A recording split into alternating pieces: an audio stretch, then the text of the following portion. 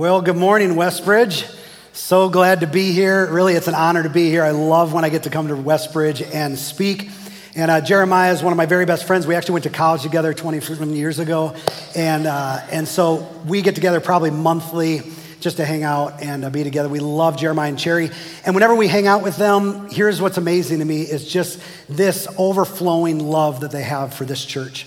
And so I want you to know how blessed you are, how incredibly blessed you are to have pastors that care and love you all so incredibly deeply. And it is an honor for me to be here continuing your summer series. And today I want to talk to you about waiting on God, waiting on God. How many of us like to wait? Anybody that just enjoys waiting for things? Look around. That is amazing. Not one hand in this room is up. I do not enjoy waiting either, and it reminded me of flying into Billings, Montana 2 years ago. Anyone ever been to Billings, Montana? Anybody?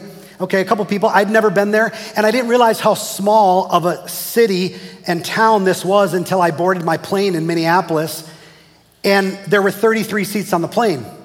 There was 11 rows of 3. There was 1 seat on the right, 2 seats on the left. Instantly when I saw that, this is what I thought. Anytime they ever give you a hard time when they weigh your bag and they say, ooh, 51 pounds, that's really gonna throw the balance off on the plane. We're gonna need to charge you $50 for that. You tell them it's hogwash because you said, I have a friend named Ryan and he was on a plane and there was 2/3 of everybody sitting on one side of the plane. There was literally only like 8 of us on this plane. I flew into Billings, Montana. I had no idea. It was such a small town, small airport, 1 concourse. And I was there for a week, and when I was leaving, I'm sitting in the 1 concourse with just a couple gates, and I'm waiting for my plane to take off. It's about 12:30 in the afternoon. This is gonna take off.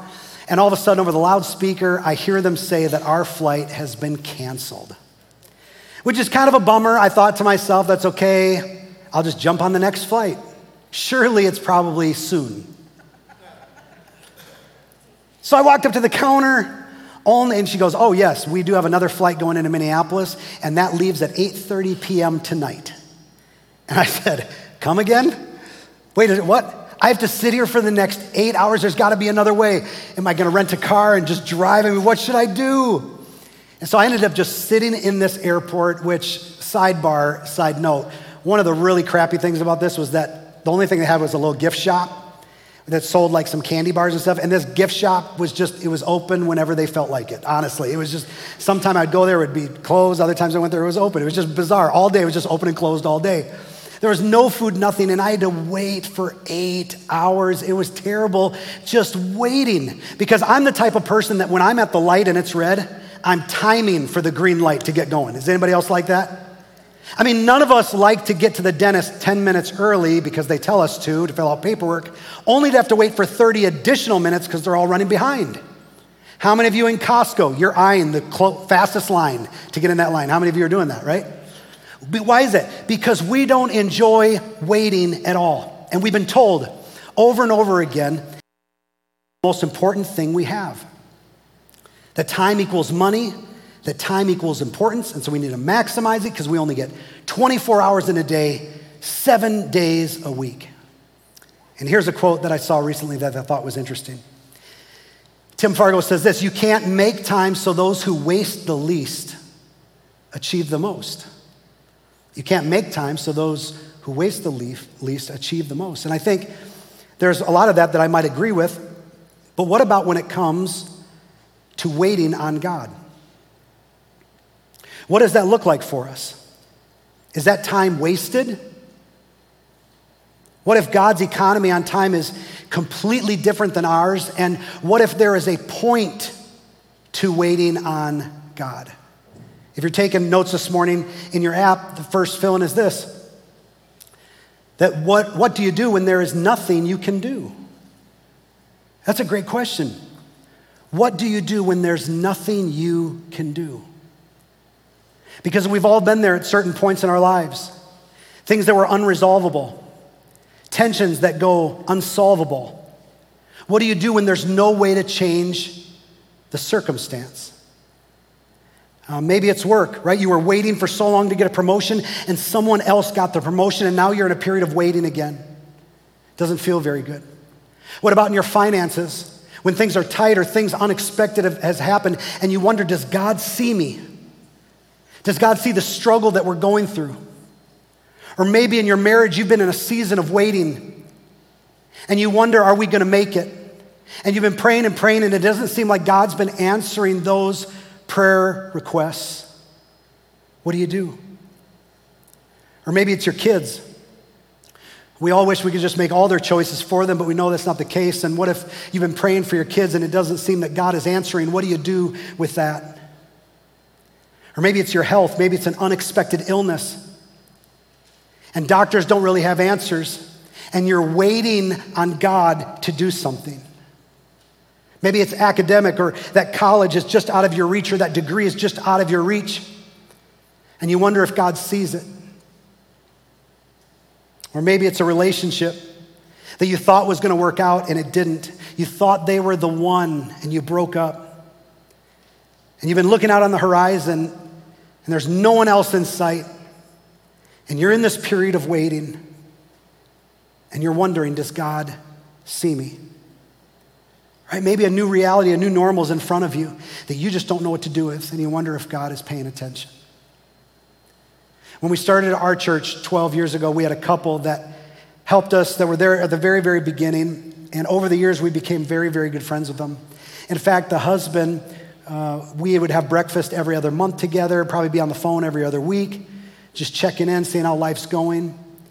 And I'll never forget the day 3 years ago when his wife called me and said that he was being rushed to the hospital. And he had a brain aneurysm. And this is during COVID when his 2 boys and his wife couldn't even go in and visit him. And so they're distant, they're away from him, and a few days go on, and he ends up losing his life. 52 years old. And I remember his wife saying, where is God in this? And now I'm looking at a new normal, and I'm just supposed to have this waiting period, and I don't know what's ahead. Does God see what I'm going through? What do you do when there's nothing you can do? What do you do when there's nothing you can do? Well, you actually have a few options. You could actually run and hide. I don't think that's a very good option. You could give up. You could form an addiction to cope with everything in your life. You could isolate yourself from others or from those at church. Right? None of those seem like good options. And maybe even talking with other Christians doesn't seem to help when they say things, like, hey, buck up, God's gonna use this for good in your life. Come on, just cheer up. That doesn't feel very good. Or you know what, I know the relationship didn't work out, but you just need to be dating Jesus right now, and I'm sure he has somebody in store for you. Or just claim your healing, just claim your financial blessing. Come on, it's gonna work out. Or the friend who's trying to encourage you in your dark spot in life, and they're like, hey, I think this is gonna encourage you. Actually, I've had like a cramp in my leg, and I was going to the mall the other day, and God got. Can you believe that he would do that for me? And then you start saying bad things under your breath at them, right? I mean, because that's not helpful at all. And people are weird sometimes when you're going through something really difficult because they don't quite know how to respond to it. And the truth is, it's very isolating. You can feel alone in these difficult times. And these are the lies that we begin to tell ourselves. We say things like this: I'll never be happy again. Right? Knowing what I'm walking through, I will never be as happy as when I was first married or when we had our first kid, or I remember in college I was so happy. I will never be that happy again. Or here's the next lie that we believe, that nothing good can come from this. Right? I mean, if I process out all the way to the end, there's no way that anything good could ever come from this. And this last lie, maybe you've thought this, there's no point in continuing. There's no point in continuing the marriage. There's no point in continuing faith. There's no point in continuing whatever it might be. You fill in the blank. Because it's obvious that God. And when we're in a spot where we're waiting, we can oftentimes ask ourselves these questions. Does God know? I mean, is God even aware of what I'm going through? Is God concerned? Does God care? And if we were to be real honest, this morning, every one of us have at one time or another in a dark spot, we've thought this, we've mumbled it. For some of us, we've even believed it. That God doesn't care. That maybe he doesn't know. Just this week, I got a text from a couple in our church. A few weeks ago, their 21-year-old daughter wasn't feeling well. She went to the doctor, and so they said, would you be praying? Yes, we prayed. And they just ran tests this week and came back that she has leukemia, 21 years old. And they said, our prayer is that it has not spread to the spine or to the bones. And I was just texting with him a couple days ago. He said, further tests have been done, and the cancer is in her spine, it's in her bones. She's starting chemotherapy immediately. Devastating. Right? I have 4 kids. I can't imagine. Right? You raise them to 21, and then they're faced with this incredible illness and disease, and how heartbreaking that would be for parents. And yet his text was optimistic that we're trusting and believing in God. But it's easy when you are facing really, really tough things in life to wonder, does God care? Does God see me? And this is sometimes what we think, that maybe God is absent. Maybe God is apathetic. Maybe I'm going through this because God is angry at me. Right? For something I've done or somewhere I've been. And it sure does feel like it when you're waiting on God to show up, doesn't it? Those things feel very real. Some of you think that God is absent. He's just far away, that maybe it's like, triage in the hospital, that the worst case scenarios get dealt with first, and maybe the worst prayer requests get dealt with first, and then maybe God eventually gets to me. Or maybe some of you think that God is apathetic. Maybe worse than being absent. What if God knows and he just doesn't care? How do you begin to process that? Others of you think that God is angry. And you think, what can I do to jump through the right hoops so that God's happy with me again? What can I do to turn my luck around with God so he'll look on me a favor and solve whatever it is that I'm going through? Right? We'll do anything for God to engage with us, but here's what we discover, is that God is not our puppet. And God cannot be manipulated because he's God. And there's certain things that God does that we simply don't understand. And when we're in these periods of waiting, what we need to do is look at the character of God in Scripture. And when you do that, here's what we discover. And this is your next fill-in. Here's the gospel truth. What you discover as you read Scripture, that God is not absent. He is not apathetic. And he is not angry. That's what we discover, that God is not absent, apathetic, or angry. He's still with us even when it feels like he isn't. But what begins to happen when you've been waiting for God to show up and your patience starts to run out? Because we think, if I can order something on Amazon and within hours it's at my doorstep, which I don't even know how that happens or what kind of magic that is. I don't even know. But why then does it take God months and even years to respond? And when we're in that period of waiting, if we aren't careful, don't miss this, something shifts in our heart. And because God isn't answering our prayer request the way that we think he should, here's what happens. We become absent, and we become apathetic, and we become angry. The very things that we were projecting on God, we actually become ourselves because he's not doing what we want him to do. Right? We push him away because he's not doing what we want him to do. We become absent at church. We become absent in our prayer life. We become apathetic in our faith. We become angry at God. God, how could you allow this? And bitterness begins to creep into our heart. And what was once maybe a vibrant relationship with God is now stalled at best. because we're still waiting. So what do you do when there's nothing you can do? What do you do? Because we've all had moments like this. We've all had moments, temptation in our lives where we want to push God away because we feel like he doesn't care for us. And yet every single time we're in that spot, we are confronted again and again and again with his love and his grace. And John 3:16 shows us exactly that. And if you've ever watched a football game, you've seen verse John 3:16 in the end zone, right? And I think it goes something like this. For God so loved the rule followers. Isn't that how it begins? Oh, no, it doesn't. For God so loved the Christians. I think that's what it says. No? Oh, for God so loved the Republicans. For God so loved the Democrats. Mm-mm. For God so loved the world.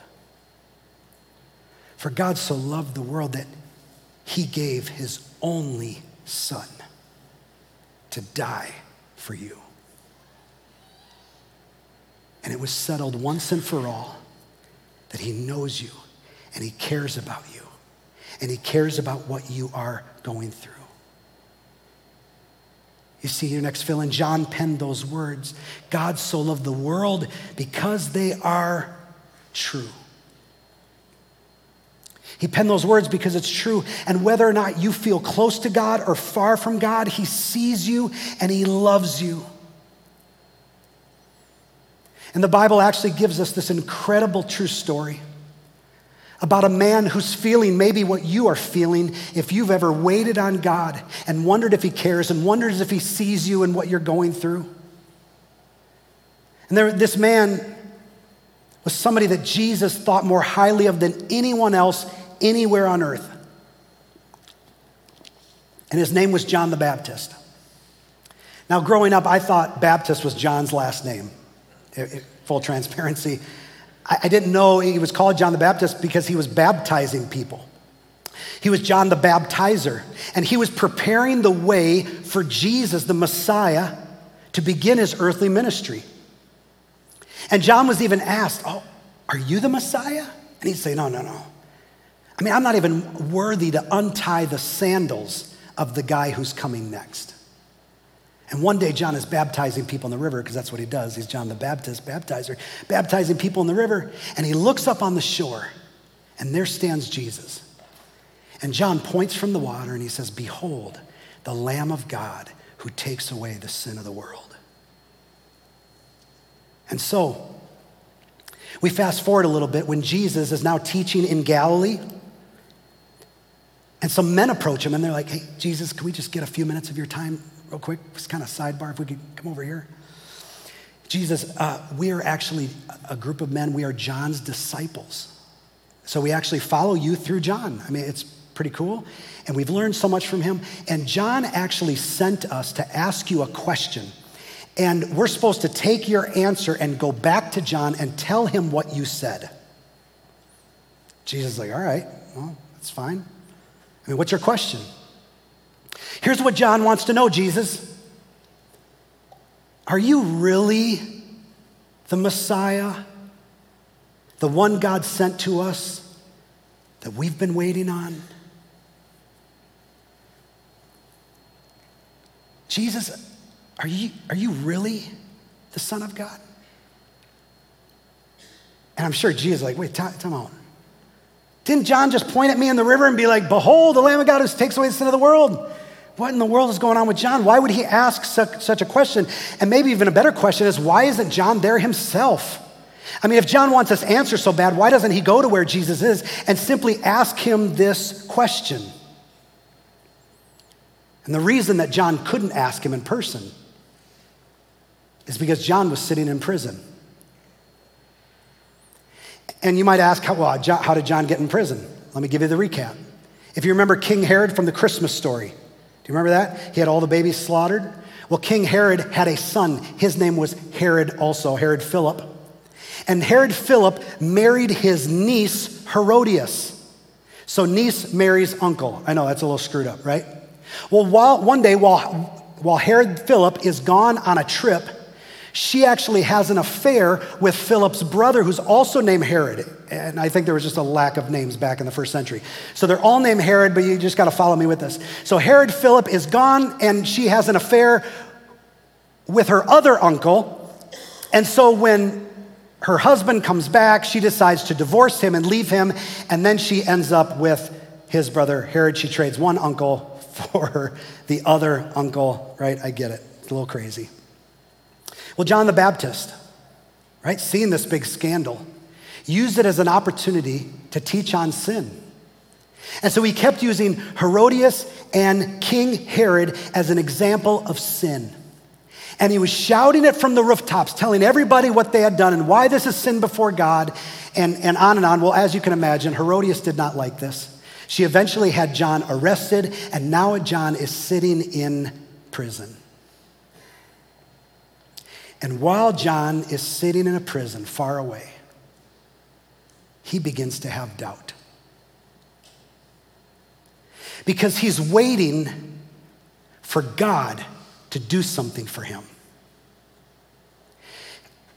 He's waiting for his friend Jesus to show up and do something on his behalf. And when I say prison, I don't want you to think like prison like we know. I'm talking about a hole in the ground dungeon where you don't live unless friends and family bring you something to eat. You are living in your own feces. You are living in darkness. You are living with the rats. That is where John is sitting, waiting on God to do something on his behalf. And he's wondering, does God care? Does God even know what's going on? Does God even see my situation? And why hasn't Jesus saved me yet? What could he be waiting for? Now let me hit rewind on this, and I want to go back and show you the kind of affection that Jesus had for John before all of this took place.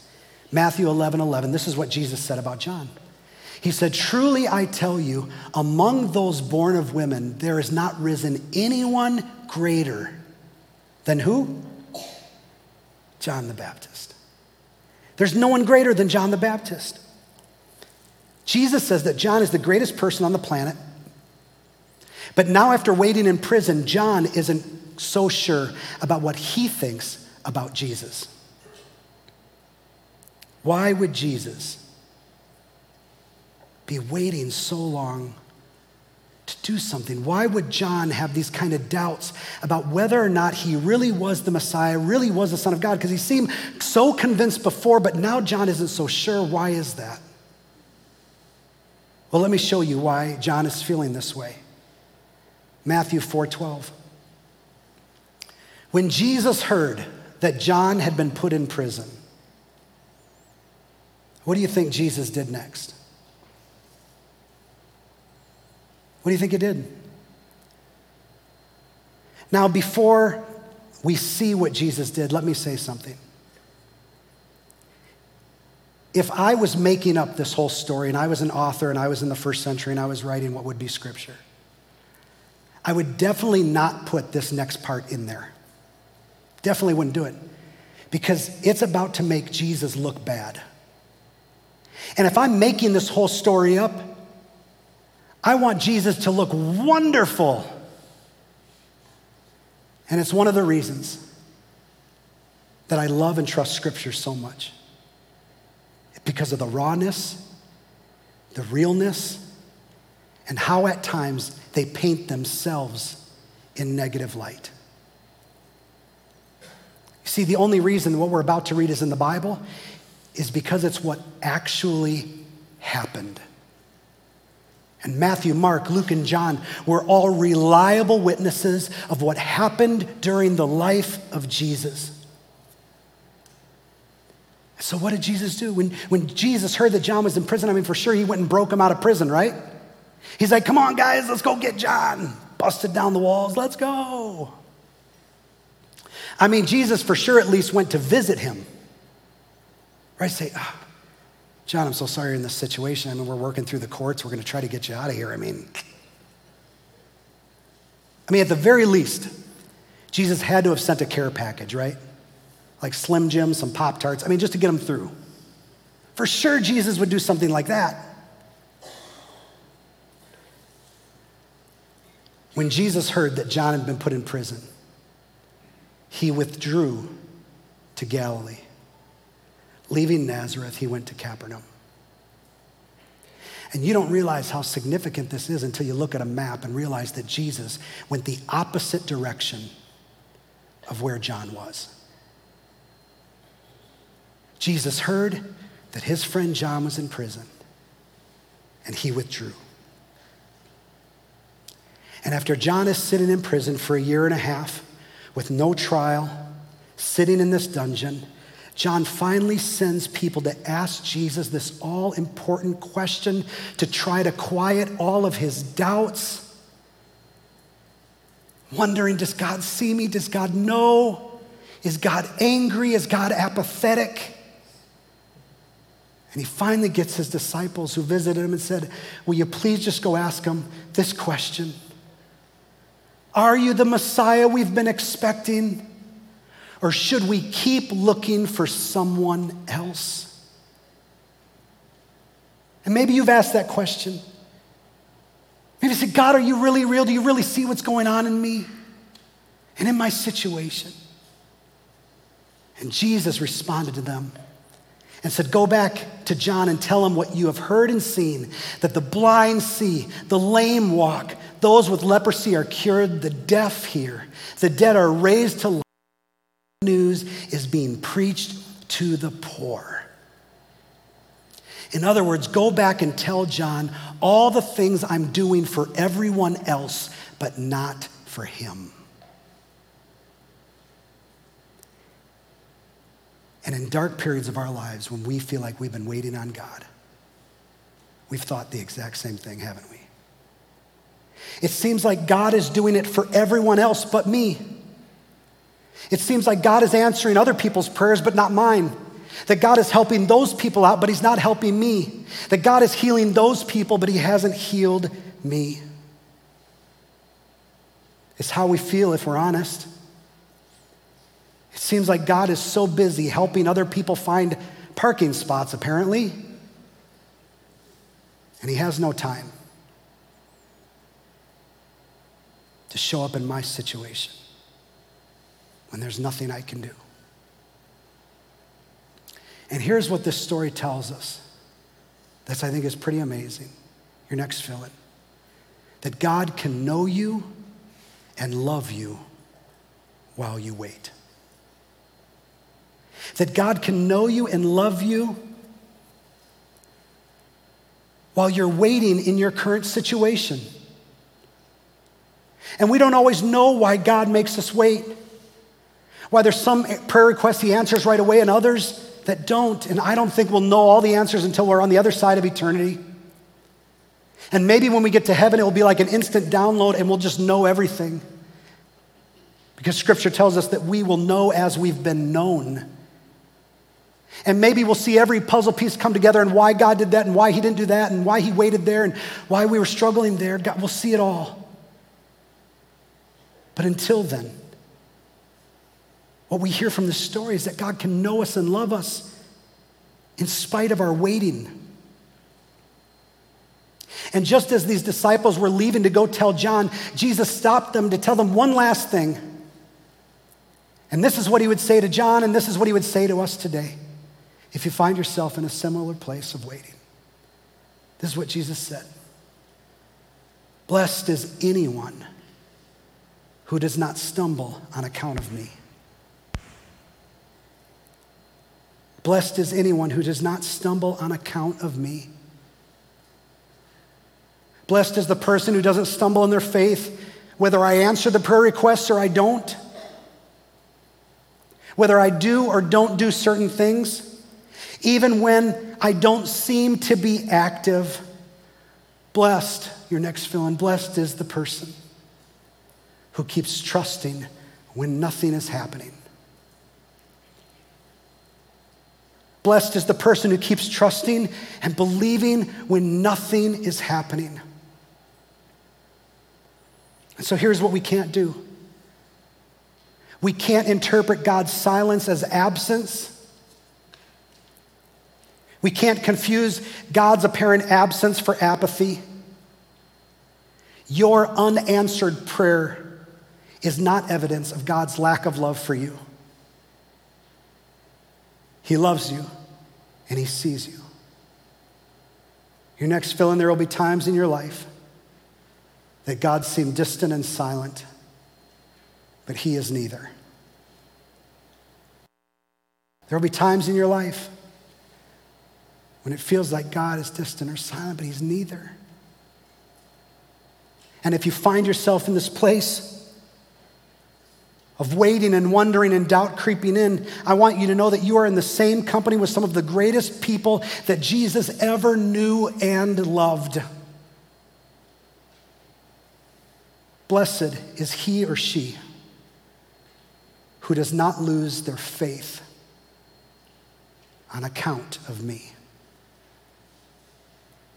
on what I am doing or what I am not doing. Instead, through our faith, we can change our mindset by holding on to the character of God. Instead of saying, I'll never be happy again, we can say, I can be happy again. I can be.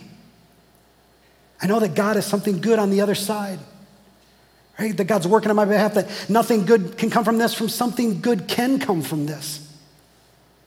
That God loves me and he sees me and he knows me and he's working out things on my behalf. There's no point to continuing to there is purpose in this pain. Joy, hope, and purpose can be restored. God doesn't always answer the way that we think he should or the way we want him to, but he always knows and he always cares and he's always involved. When my wife and I had our first child, almost 17 years ago now, when my wife was pregnant, some of our very best friends at the time were also pregnant. And we were so excited to take this journey together. And about 20 weeks in, our friend lost her baby. And it was heartbreaking and it was devastating. And my wife carried our child to term, healthy baby boy. And I'm sure it was a reminder to them of their brokenness and hurt and wondering, God, do you see us? Well, 14 months later, my wife was pregnant again. Funny how that works, and here, pretty close together. And our friends were also pregnant. And we thought, yes, this has been the answer to our prayers. And halfway through that pregnancy, she lost the second baby. And I'll never forget the day driving to their house after we received the news. Tears streaming down our faces. And I'm a pastor, for crying out loud, and I felt like I had nothing to say. I had nothing to say that was going to help them. I had nothing to say that was going to relieve their pain. And we just hugged them, and we cried with them. And it would have been so easy for them to say, God doesn't care, and God doesn't see us. And I'm giving up. We're giving up on faith. We're giving up on church. We're giving up. Maybe God does it for other people, but he doesn't do it for us.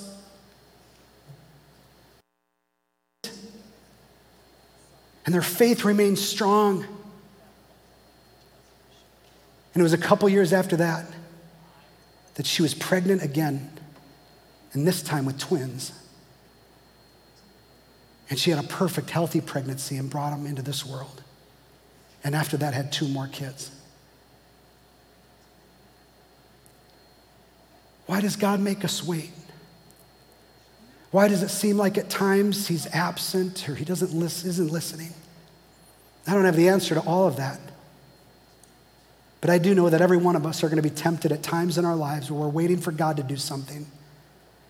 A temptation to hit the eject button and just leave faith. Leave church, give up on God. And Jesus says, blessed is the person who keeps persevering in faith, even when they don't understand what I'm doing.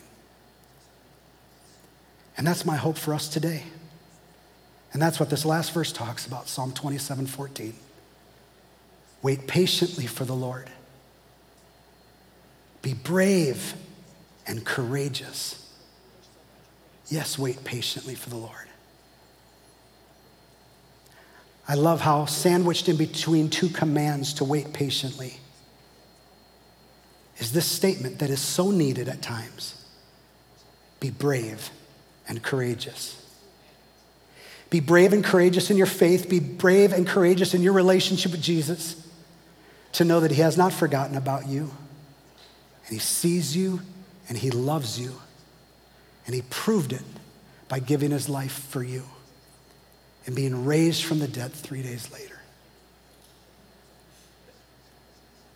So today, let's make the decision to be brave and courageous.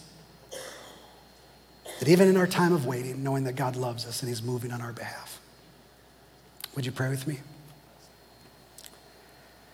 Maybe you're here this morning and maybe you've never began a relationship with God, a true one. Maybe you've been around religion for 20 years.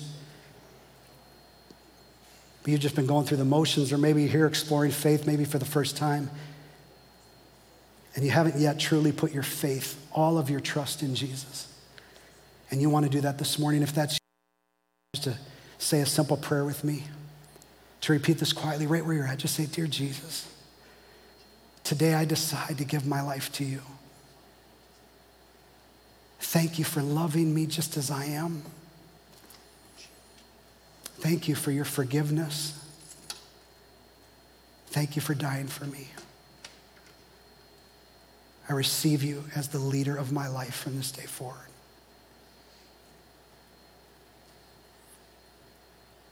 And Heavenly Father, for the rest of us,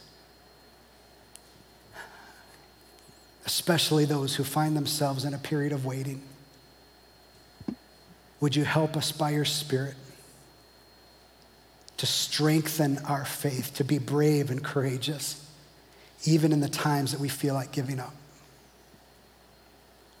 For the person who's feeling heartache today, so many unanswered questions, I pray that they would sense your presence through it all.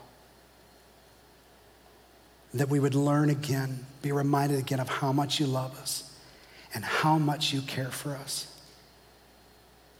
knowing that you're working all things for our good. In Jesus' name we pray. Amen.